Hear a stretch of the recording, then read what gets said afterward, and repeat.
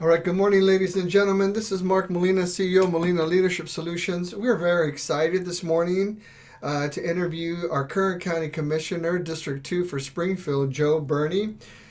Joe, thank you for coming on the program. We know that you have a lot on your plate. You have a lot going on, so I appreciate the time that you've made for us. Can we talk about this morning? For those that have not met Joe, I've done a previous interview. We've gone over his bio extensively. But as he's the incumbent, I think it's important that we use all available time. We only have an hour this morning. We'll probably do another interview soon to talk about some of the things that he feels are important to him to communicate to the voters and those that don't know him. And so, in interest of full disclosure, I have sent forward to Commissioner Berney a list of questions to help him better elaborate to the voters and elaborate to those who are going to learn of him for the first time on some of his accomplishments. First of all, Joe, thank you. How are you doing this morning? Well, first of all, Mark, thank you. And I'm doing good. Yes, I've learned to full-time juggle since becoming a commissioner, and no problem at all. Very good. So we're going to go ahead and just get started with the questions. Joe, as our current county commissioner for Springfield District 2, what are the three most important policy decisions that the Board of County Commissioners have made collectively in the last 4 years from your perspective? Well, there's been a sea change in our Board of Commissioners. So truly, it's hard to identify three. A lot of people don't realize the county commissioners, we deal with policies from land use planning. So think of the implications of that for the Holiday Farm fire and the fire mitigation and the rebuilding that continues to this day, which we can get into. Um, think of the implications for economic development policy, for the sheriff's department, for the jail that we operate, for behavioral services, for health clinics that we operate. It's really across the gamut. So I'll pick three, but it's hard to do that. For me, I would think one of the most important things, which I actually campaigned on. For those of you that don't know me, I'm not a politician. I've never run for office until 4 years ago, and honestly did not anticipate in the victory that we enjoyed over the incumbent. I'm here with I got all three of my children live in Springfield. We two of them we've had two grandchildren born to us since I became county commissioner. So, I didn't anticipate this. But now to answer your question, sir, I apologize. When I campaigned on things that to me are really important, except for with my business background, I approach them, I think, a little differently. So, from paying good wages for people that work hard, from equity in our workforce, so that people that historically have been excluded, at least from the opportunity to work, had those barriers removed. Health insurance. I mean, my God, look at the last couple of years. That health insurance for people is so critical. And that in terms of building, because my last business was a construction business, that we be smart about building and build with the least carbon emissions possible, and when it pencils, use renewable energy. So after I won 4 years ago in May, I was just really thinking, how the hell am I going to do that? And what I came up with was I codified it. I created something which now is a term people use a lot around here, a community benefits agreement or a community economic benefits agreement that's really focused. And we do all our spending now, especially construction projects, focused on those criteria. And we call that a community benefit agreement. So we give priority to local businesses and local contractors that hire local people and that provide their employees full family health coverage. We prioritize that. Um, we now have a little north of $20 million of construction projects. We have learned that that has not increased the costs of those projects. We already now have data that demonstrates when you hire local and you provide people good wages, where do they spend their money? Locally. And it creates a multiplier.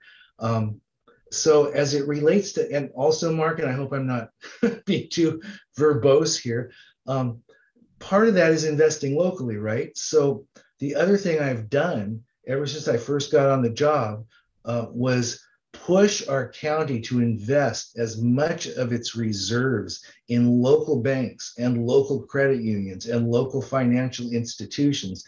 And we have been doing that too. So that to me is one real priority that's changing the game for thousands of people. In fact, in order to make it easier, because for Lane Community College, which now has embraced this, a couple of our school districts have embraced it. Senator Manning and I worked closely, and I wrote Senate Bill 420, which basically lets any city, any county, any state agency, any school district do the same thing. So I think we've put in place in Springfield and in Lane County a rising tide, which will in fact lift all boats. So that's a big deal. Another big deal, priority, if you would, is the way that we've supported our sheriff's department, the way that we have increased salaries to get them a little closer to market because various other police departments and state patrols are competing for a lot of the same people. So we've gotten them closer to market. We've dig deep into our reserves and increase the number of sheriff's deputies and deputy sergeants that we have available because we really believe as a policy that everyone, no matter who you are, deserves safety. You deserve to be safe. You deserve to have yourself protected. And I got to tell you, we are far from that in Lane County. There's still, even with these additional people, the wait time between in the real rural areas, because we're not talking about the Springfield Police Department, we're talking about the county sheriff's patrols. It still takes way too long to get to emergencies. So we're beefing that up as much as we can. I think that's a policy imperative that we're attending to. And if I had to pick a third, I would say the fact that we've created a climate initiative, and that climate initiative is not a loosey goosey thing. It is specifically, and we can get into that, but it's specifically designed to create more jobs, that are responding to something that, even those that denied that the climate was changing, I think 4 years ago, as we have heat dome events, as we have the snows of a couple of years ago, as we're having drier winters and hotter summers, it's tough to argue with that. It's tough to argue when foresters and ag business is rechanging planting cycles and mixes in soils, and crops are changing, rotations are changing. So I would say those are three of the big ones, and I'm pleased that I've provided a leadership role in each of those. Now, regarding this climate policy you made mention of, how would that policy create more jobs? Um, I'm going to give you two quick examples. And first, when I became a commissioner, I asked a simple question: what is the carbon footprint of Lane County? Nobody knew. So the climate initiative initially is just looking at Lane County's carbon footprint. County government, not everybody in the county. And as we look at that, what do you think is the largest carbon emitter as far as the operations of Lane County are concerned? Do you have any idea? I have no clue. The landfill at Short Mountain, by far. So, as an example of that, and I hope I'm not boring people here, as an example of creating a climate response that creates jobs. I have, again, it's really fun because I've been involved in all this stuff because for me, this is a post-retirement labor of love and almost mission really for common sense. So Short Mountain is the county's landfill. Um, Short Mountain puts a lot of waste in that landfill, a lot of paper, a lot of plastics, a lot of things that actually could be recycled. In order to really have an impact and to create jobs at the same time, what we need there are industrial sorters, that can take where we could just put anything in recycled, any glass, which we can't now, glass, paper, wood, metals, plastics, organic debris, right?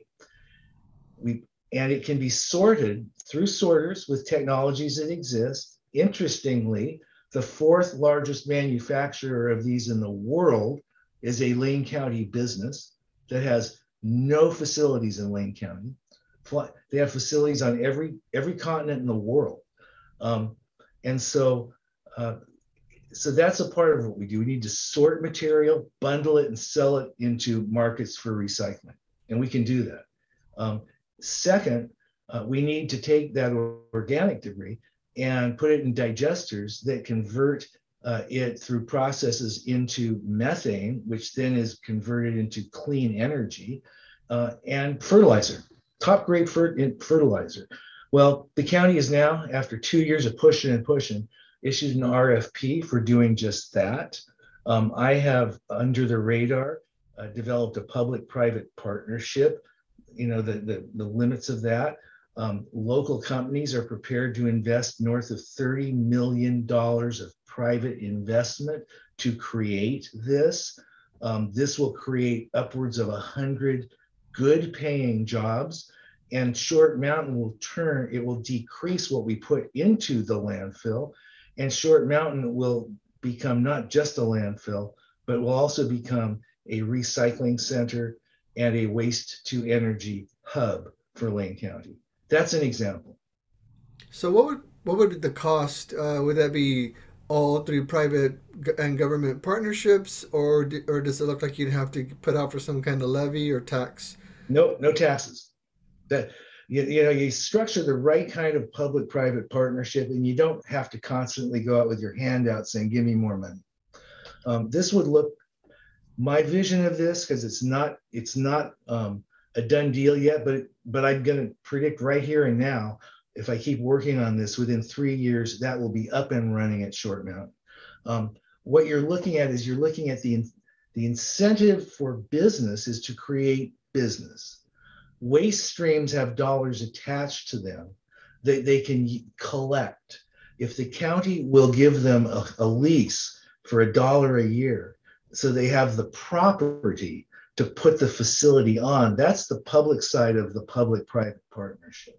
The other public side is the county bringing water and sewer lines to Short Mountain so that we can get those leachate trucks off the roads that bring the leachate to be processed with the metropolitan wastewater thing. Off the roads, that's a safety issue that decreases trucks on the roadways, it decreases carbon emissions. And the public-private partnership is we basically set the table at little, if any, additional cost to the county. And we structure it in a way that's smart for business investment, and then the investment comes. And the jobs then that come from that are not dependent upon tax dollars. Very good. That's a big deal. Looking forward. It's Mark, it's huge. Yeah. I think that's a great innovative idea, and hopefully we'll have more innovative ideas from all levels of government in our state to help bring jobs and revenue and uh, the reasonable ability to bring outside industry that would be an asset to the local economy and to us geographically would be phenomenal. It's a big deal. It's why I'm so gratified to do this. This is a nonpartisan position, and people try to make it partisan. When you become partisan, you get so locked in to ideology, and to me, that's not how you solve problems. I've never been a fan of career politicians, that on the left or the right, either side of the aisle. The issue to me is, what's the problem? What resources do we have at our disposal? How do we leverage private investment to create jobs, to solve the problem? Right. And Very good. if I may, Mark, I'm sorry. Go ahead. I'm sorry. This is so much more fun than the job talking about it. Above all else, though, no matter what the policy consideration, something that's really critical to me and we have not had for long in Lane County is transparency and honesty about what's really going on and a steady hand at the wheel, especially that after COVID and Holiday Farm. And really, what's been really true for me, because remember, I came out of owning a business, and the last 3 years of that business, we closed over $140 million of projects. So, so I had private interests then. And as a county commissioner, I think it's really critical to have an understanding of what it means to work not for your private interest, but for the public interest, regardless of policy. Very good. Another question. What are three of the most important issues to you as the county commissioner for Springfield that you've been able to give voice to and to champion? Um, Issues, the overriding thing, and then I'll answer your question again. For me, Mark, are things that support, the following: young people having hope for a better future through hard work and see opportunities, families, and the safety and dignity of all of us, including the elderly. So within that, um, one of the things I've been very able to tackle is this whole notion of decent pay for decent work. That's critical. And through the community economic development benefits agreement, we've been able to tack that with all county employees. And that's not talking about unreasonable wages that are going to put a small business out of work, obviously, but that's talking about where appropriate.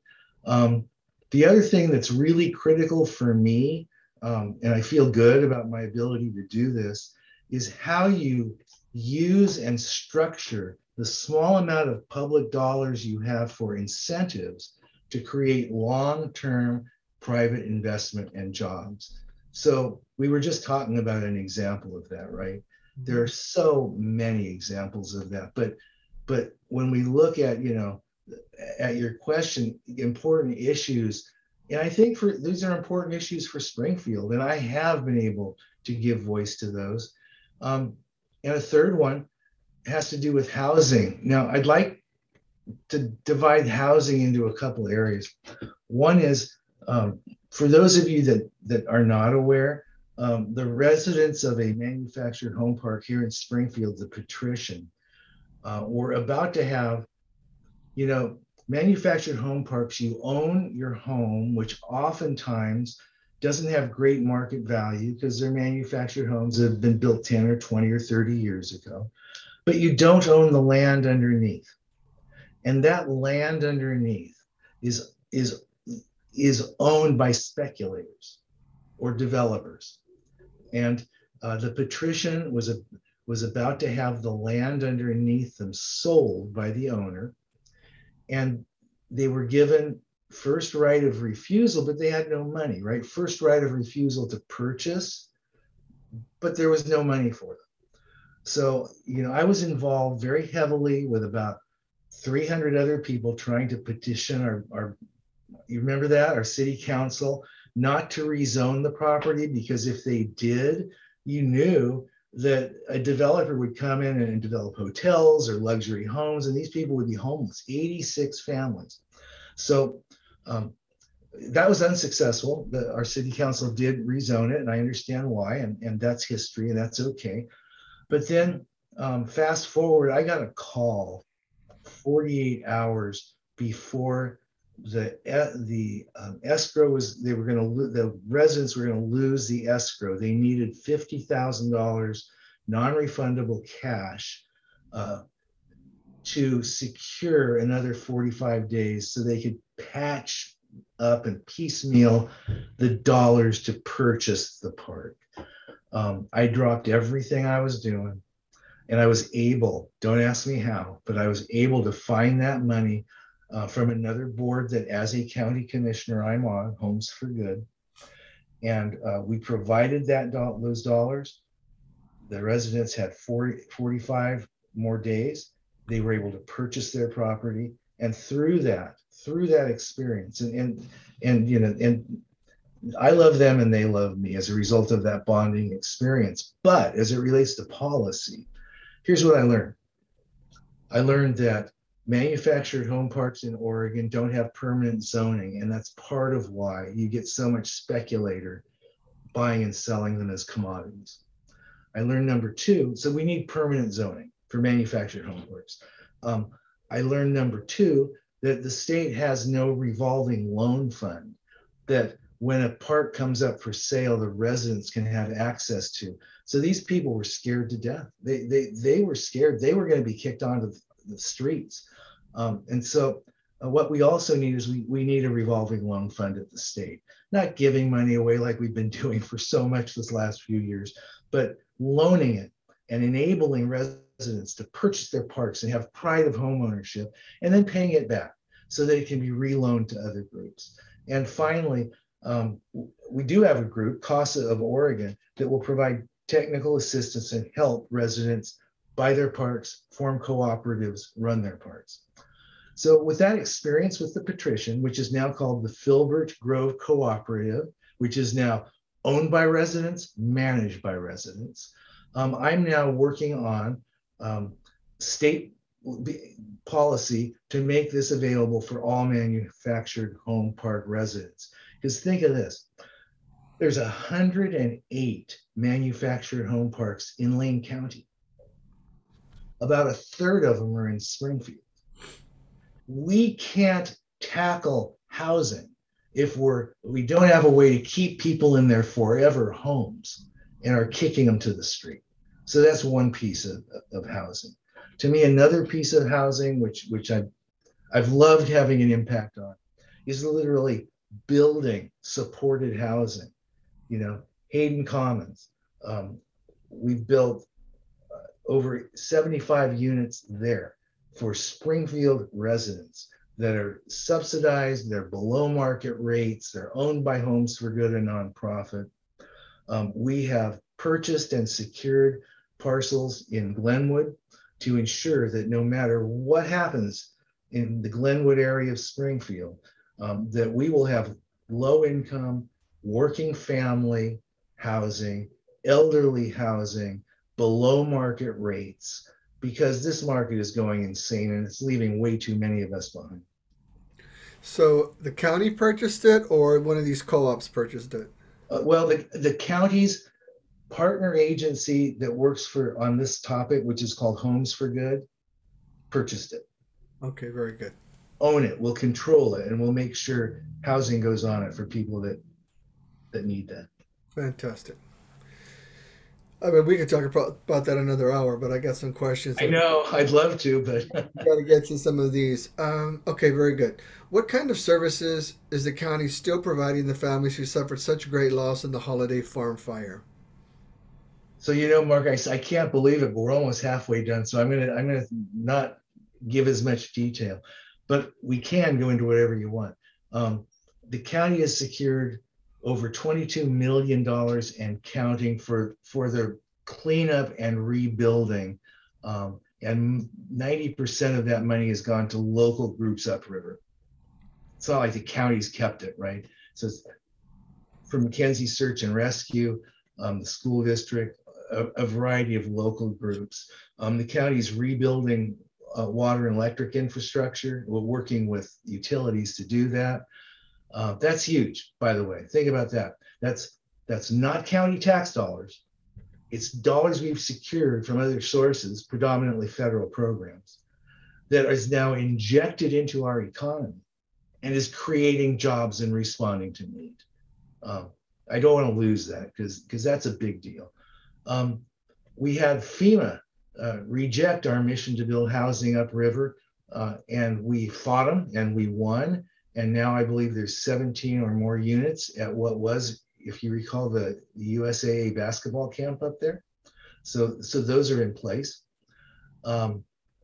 We purchased what was formerly the Red Lion on Franklin to house those that were made homeless. I'd love to take a lot of time, but we can't. I'm the reason why that became available. We were told that there were no hotels. First off, what I was saying to the county is, why are we constantly using federal money we get to just pay vouchers if we can purchase real assets and control them so that we can respond to needs without it costing taxpayers money. And the Red Lion's a good example of that. Federal program, worked with DeFazio's staff, found a loophole, used that to create a program in Oregon, but we did that, to purchase hotels that if they were for sale for victims of wildfires. We purchased what was the Red Lion, which was a beautiful spot. I mean, most of these places were more run down. We're now housing those made homeless by the Holiday Farm fire there.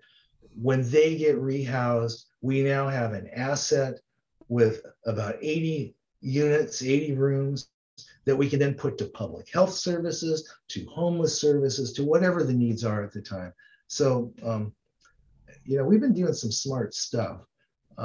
We've as a board of commissioners, we've waived all the permit fees that people normally would pay to rebuild, and that means we've waived at this point over $1 million.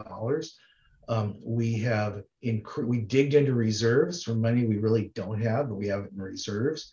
That's what reserves are for, emergencies. And we hired additional land management staff, including a navigator to help people through the process, and cut wait time for permits by over 50% for those affected by the Holiday Farm fire. And we provide a tremendous amount of mental health and behavioral support because, it may not be news anymore, but there's a lot of people they're still going through hell. I mean, they really are. And they're going through emotional turmoil and various things. And county staff through behavioral health are working with them. So here's an example of something that wasn't really a county service when I ran for county commissioner. Of all the units of government out there, it was the county that staffed the incident command center for rebuilding, and we continue to this day. Let me add something real quick. Joe, you can go into as much detail as you want on any of these subjects that you would like. We're going to talk again. I'm offering any of the candidates running for office as much time as they would like. If they put a limit on it, that's their choice. I'm not sure. I want to hear from the candidates. I want the voters to hear. This is what this forum is for. It is a form of community service. If other candidates do not want to avail themselves to the opportunity, that's not my concern. I want to hear what you have to say. I want the voters to hear what you have to say. Those that don't know you to hear what you have to say. In regards to permits, there's this concern that the county is deliberately putting roadblocks in the way of the permitting process so people cannot rebuild. I couldn't be further from the truth. Yeah.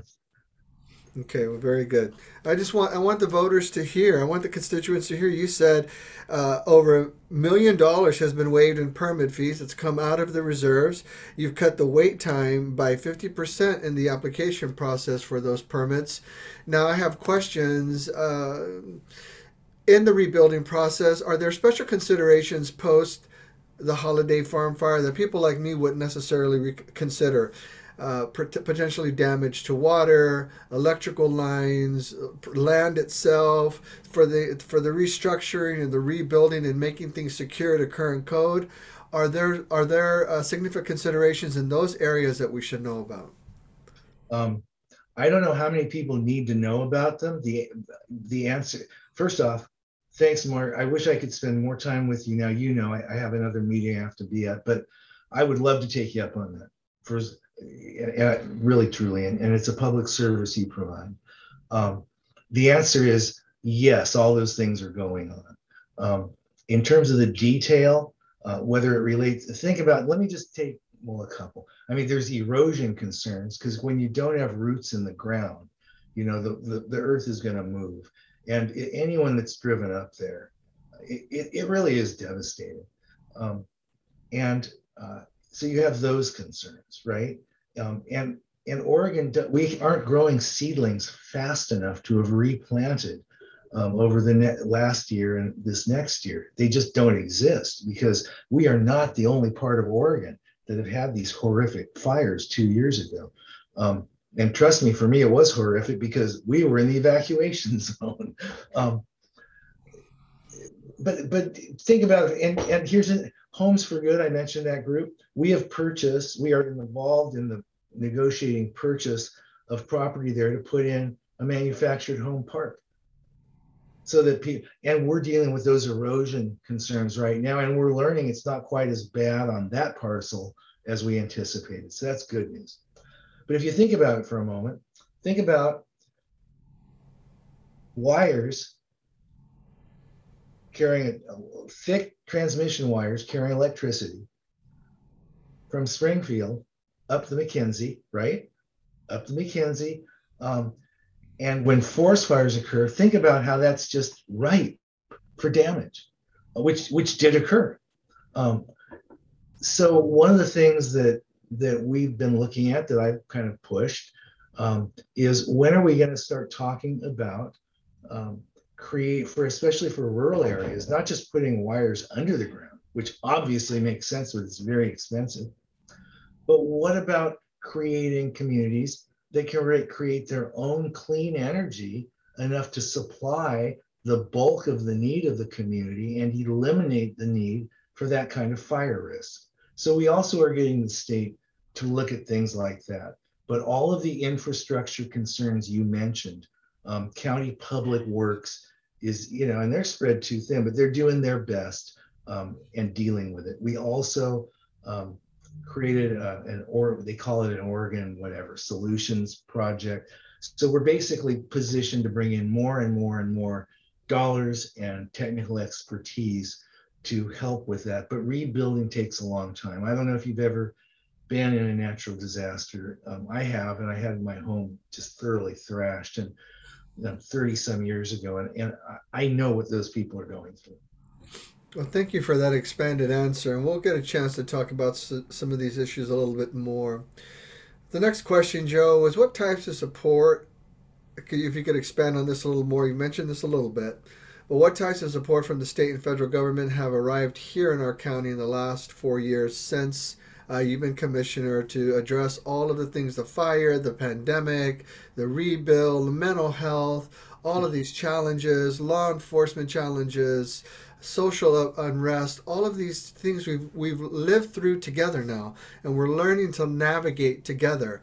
What are some of the resources that we should know about as the constituents of Springfield and District 2 that are now present that weren't here before?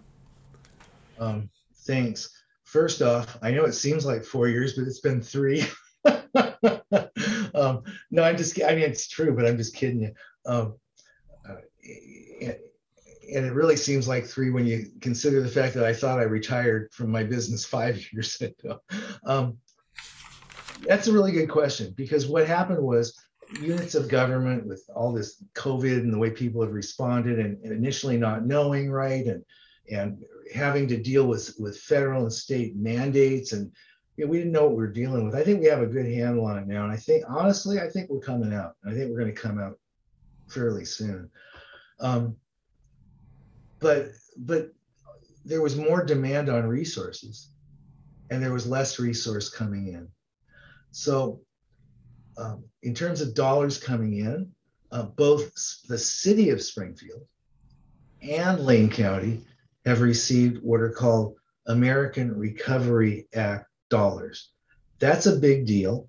The whole purpose of those dollars, Mark, was to cover the costs that units of government had been spending and had lost as a result of really it was COVID, but for us it was wildfires too. Um, and so really, I think most units of government, they're okay. They got their first tranche. I'm not sure exactly what the Springfield, city of Springfield allocation was. I want to say it was about half of what the county got. So that would be $17 million. The county's allocation was 34.5 million. Half of that came in about May of last year, and the other half will come in May of this year. The first tranche for the county, I can speak to the county dollars more substantively, but I can tell you that it helped. It didn't help units of government be whole, but it helped them get a lot closer. in all the areas that you mentioned. Um, in Lane County, what we chose to do was one, um, backfill all dollars lost, which we were able to do, from from COVID and all this stuff. But we were also able to say the first tranche, and I voted for this too, was to allocate a good amount to the sheriff's department as I mentioned, for more deputy sheriffs, for improving the jail. That becomes sort of a sticky wicket issue, and I'll tell you why. We have a county jail. In fact, I'm having lunch with the gentleman who runs the jail here next week in Springfield, of course, spend locally. Um, and Springfield has its own city jail. I would argue that the number one reason we have a safer downtown is because we put a jail downtown, and we now have that. Um, Eugene does not have a city jail.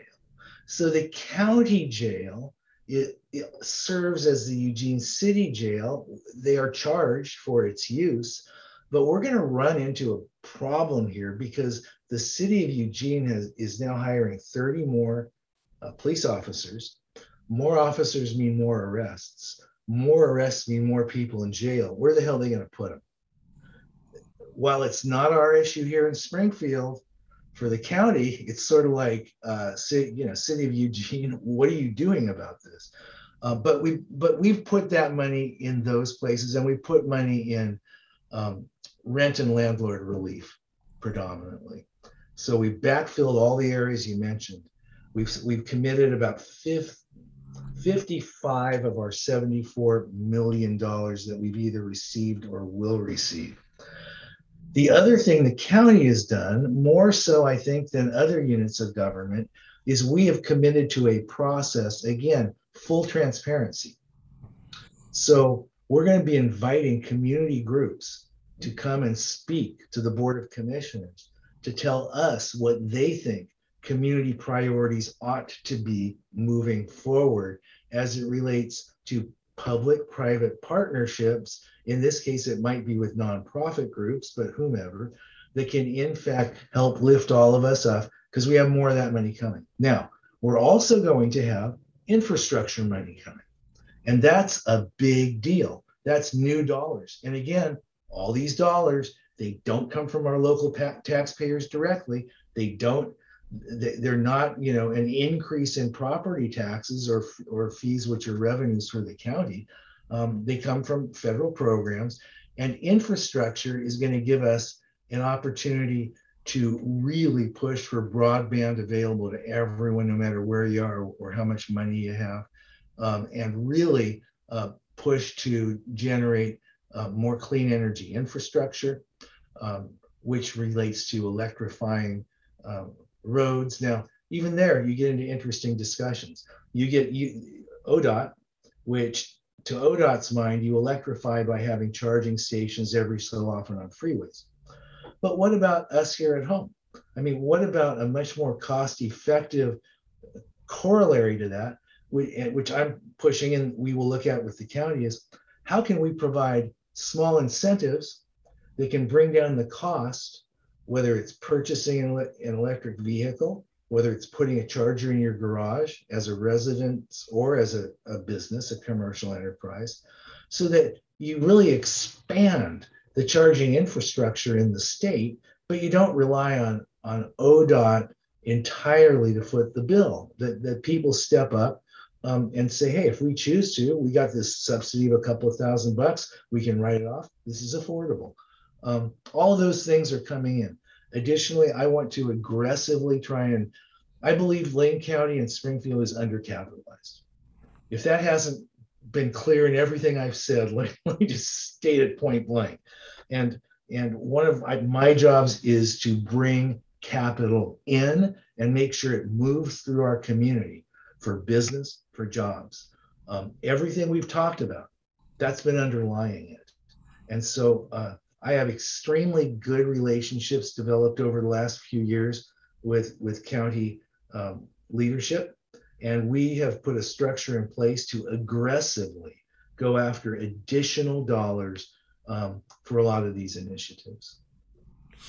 Since the pandemic and the holiday farm fires and other issues been going on, not talking about the revenue that has come in from outside agencies, but off the top of your head, what has been the impact to economic loss to Lane County due to all of these circumstances?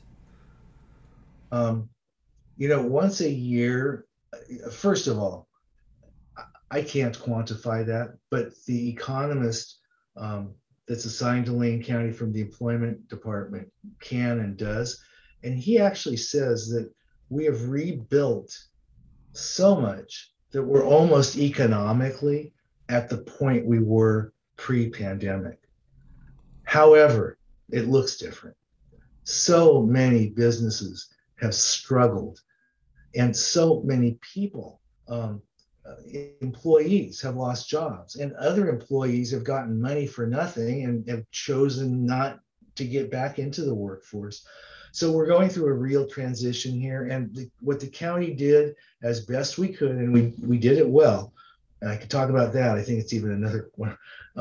Has to do with quickly, efficiently getting dollars out to local businesses, relief dollars.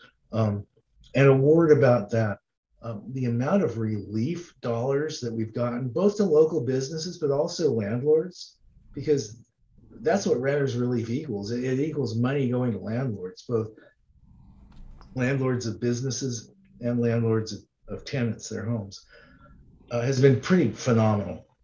And that in and of itself are dollars that keep recirculating and recirculating. Um, so we're not done. There are still transitions, but I believe, and I advocate for, we're not locked down anymore. This county never, ever issued any lockdown mandates. We don't have that authority, nor would we enforce any from the state. We don't have that capacity. But what we did do is offer vaccinations for people that wanted them and education for them. So for free, obviously, and we continue to. So that's what we do. And as it relates to business support, we're going to be in there pitching for dollars to help our businesses get through, to incubate new ones. While some have gone, we've had new businesses start up too, and we shouldn't lose sight of that.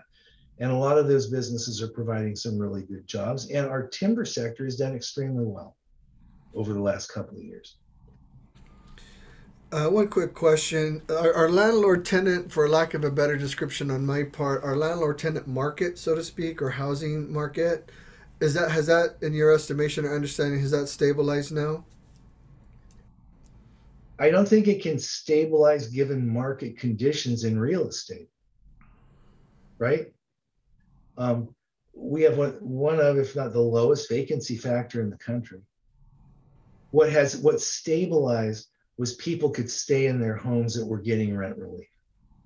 And what stabilized is landlords were made as whole as they could be. I've also seen and been a part of, I think, some wonderful things where those individual landlords that could afford to have lowered people's rents. This is on an individual basis, um, and and bonded more in some ways. I know, and then there have been other things. There was a Springfield couple where the gentleman lost his life in a car accident, and they had an infant and a little one on the way. And one of the things I can do within all these programs is just push through them on behalf of my constituency.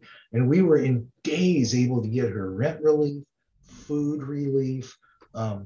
A friend of mine was her landlord, is her landlord, and his local church adopted her and her children. And we're seeing a lot more of that organic neighbor to neighbor helping, which I think government ought to facilitate, not get in the way of. Does that answer a little? It does. It does. I'm sure we'll hear more about this in the upcoming campaign by everyone. Let's talk a little bit your perspective. We got about 12, 13 minutes left before you have to go. About the timber market, you said that's doing good. That's talk to us about that. Well, here's what I know. I know what the price of lumber is. I know that my wife is on the Springfield Education Foundation, and um, and the don and the advice from timber executives that are on that foundation is ask us for money now because we've just had 2 really good years. So I don't pretend to have any inside information. All I know is that that's a sector which I believe is doing okay right now, it, and is a big part of our Springfield community. What was the agreement? Was it the agreement that the county commissioners voted to bring us out of? Was it NOLA or what was that? I'm sorry, Mark, I don't know. A couple of years ago, there was this agreement about producing wood products, and there was a vote to take us out of that. Oh. You're talking about the Association of Oregon and California Counties. Yeah. Can Um, you talk about that a little bit? sure. Um, the associate, and I knew nothing about it when I first ran. um, Here's what I know. The Association of Oregon and California Counties is a group that lobbies on behalf of the timber industry for providing enough cuts for harvests as really as much as possible, and access, creating lobbies for different kind of forest management plans and etc. um, the reason when I became commissioner, Lane County, we voted to opt out of paying the $90,000 a year, which are dues for that organization. For some, I was sort of on the middle of that, and I'm really disappointed that a couple of things haven't happened. Um, for some that are sort of on one side of the political spectrum, it was environmental concern, and we just can't cut anything. For others that are on the other side, it was we should just cut, and we should be a part of this group, and we should help lobby for. They've done some really good things, by the way. This is a group that helped Senator Wyden include in the American legislation the SRS program, um, Secure Rural Schools, which is dollars we get in lieu of the timber harvest money. And we now have secured another $17 million of that for Lane County, which is a big deal. And AOCC was instrumental in lobbying for that. So they do really good things too. I was kind of in the middle. And my point was uh, a few years ago that, hey, look, I visited all the people that asked me to, all the mills. I'm a business guy. I really liked people in the industry. So I said, look, for me to vote to get back into that organization, all you need to do is follow Oregon Public Meeting Law. It's a group that has a special interest. It's a group that a lot of counties are part of, and some aren't. And as long, remember my point about transparency and honesty, as long as everything is transparent, my vote is we're in. Until you do that, my vote is come on. This is a path forward. And for some reason, that group has chosen not to do that yet. And as soon as they do, I'm in. It hasn't affected their impact at all. And we continue to benefit from that organization existing. I do slightly remember now. It was fairly contentious during that when all this was transpiring, and it's starting to be mentioned again here on this campaign process. But I wanted to hear from you and what your position was. Well, if I may, Mark, let's get a little bigger than that. That is a litmus test for some people. Either you're with us or you're against us, right? Which is really not how it works. It really gets deeper than that. I was very involved, or not very involved, but very aware of the negotiations that have been going on that are now between environmental groups that were on one side of that, and many of the mills and timber companies that were on the other. And there is this thing now that's in place, and it's called the Private Forest Accord. They've reached an agreement. The governor helped facilitate it. The industry has agreed to a variety of environmental safeguards, new stream buffers, improvement to forest roads, innovative modeling for unstable slopes, habitat protection for Oregon's iconic species, a paradigm shift in forest policy, funding for habitat mitigation. And this is signed by over 12 timber groups and environmental groups, including Beyond Toxics, Cascadia. So I think we have the opportunity to move this from timber wars and, what is your vote on this one little issue to let's work together around the elements of that agreement to support the industry and support the environment. And until we can start doing that, we're going to get stuck in the same nonsense. So I guess for me, the bigger question is by not participating in the AOCC with their dues, has that had a negative impact in the local timber industry or loss of economy? I would argue no, absolutely not. Um, Now, the timber folks might argue yes because they want us to be in it, but I got to tell you my paradigm. When I was in ag business and I owned a broccoli processing and cold storage facility, we always yelled and screamed. We always said the sky was falling in order to get the kinds of policy, incremental policy things. Well, now I'm looking out for the public interest, and from what I can see, has our not being a part of that organization impacted the business of the industry over the last few years? No. Okay, very good. We have just a couple of more minutes left. I want to talk about one more thing. I want to jump around a little bit. Now, the second time the relief money came in for local businesses, you made it a priority to make sure that access was given to some of the smaller companies, in particular, many of the Latinx owned companies. Why was that important to you to make sure that there was a pool of money made available to the smallest business owners in our local market? Well, because it's only fair. That's the easy answer. Um, before COVID, before the need for business relief, I was setting up, I was basically the Economic Development Commission, and I was setting up a program for basically a MUPTI for local small business owners. It wasn't exactly a MUPTI, but it was going to provide relief the first few years that they were in business, because I know firsthand that's when you need relief. So we had set up these processes that were in place once these relief funds hit. So Lane County was utilized that and was the first county to get dollars out with our private finance institution partners. But we did. We got every bit that we had. We got out as fast as we could.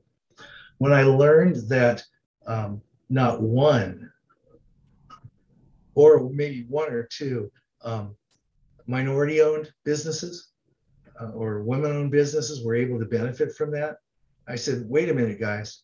If we have an equity lens and we're looking at fairness, and by the way, Springfield, we now know from the 2020 census, is the most diverse community in Lane County, which I think is a good thing.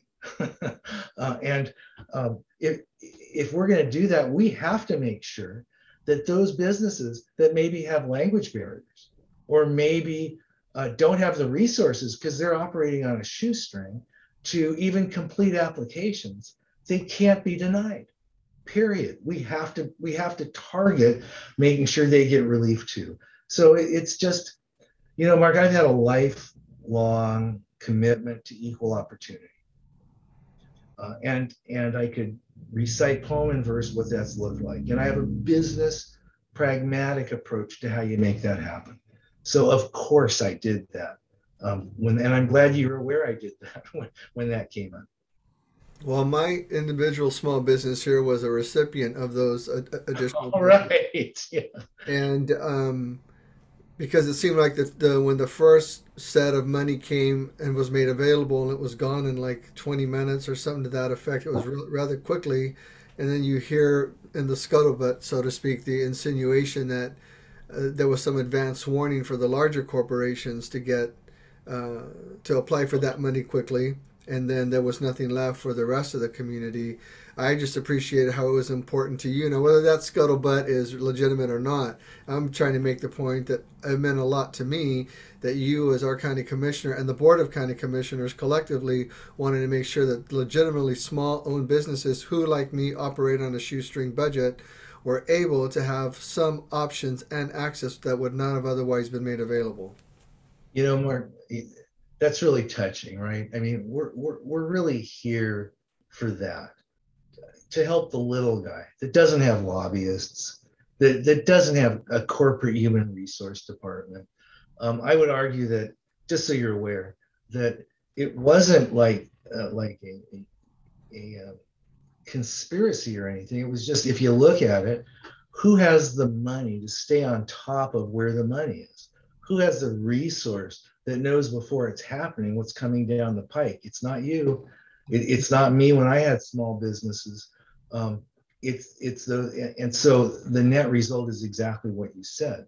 The money was exhausted in no time. The demand far exceeded. And by the way, some groups like Seneca gave that money back because they really, it turns out, didn't need it, and they were honorable about that. Um, but yeah, I mean, that's just, you always have that commitment from me. I mean, yeah, we talk policy, policy, policy. Let me tell you, for the last couple of weeks, I've spent a lot of time on a couple of subjects that really get to the heart of neighbors helping neighbors. And I love the platform I have to do that. Um, there's a Hispanic, a Latinx woman with 3 children, lives in a trailer park in Springfield. I won't mention the park and I won't mention her name. Um, she was evicted, and from everything I can hear, it honestly, there's a discrimination case here. And she was made homeless despite having access to rent relief. She was still made homeless. Um, Nobody could help her. I called up one group. Oh, well, we have these criteria and we can't help. I called up our housing people. Well, this criteria, you called someone else. Well, the bottom line was, if from my position, I didn't take the time to help her and her 3 children, she's now in a shelter. I'm doing what I can to advocate for permanent housing. She's happy, really. She's so grateful, over appreciative. Um, but those are the kinds of things. That's an example of what I've spent some time on. And another one is Vonnie Mickelson, the president and CEO of the Springfield Chamber, came to me because I don't want to get into the type of business, I really respect people's privacy, especially those that are having challenges. But there's a significant business in Springfield that provides a significant service to families that's having some real trouble. Their business model doesn't work anymore.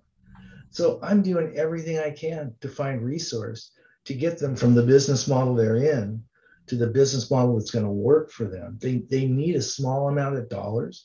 I don't know if I'll be able to, but that's the kind of work I'm doing, so that all of the clients, all of the Springfield residents can continue having access to this. It's a very vital service. Um, so I'm always looking out, and I really, truly, that's why I'm here. When we talk about some of the larger corporate interests, obviously I support business, but it's the smaller businesses, it's the people that don't have access to power, it's the little guy. Often it's people that don't even vote because it's so irrelevant to their immediate concerns.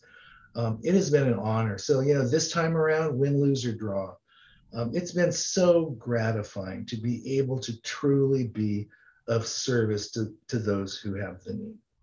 Very good. And to develop common sense policies for the rest of us. No, absolutely. I appreciate that. I know we have to go.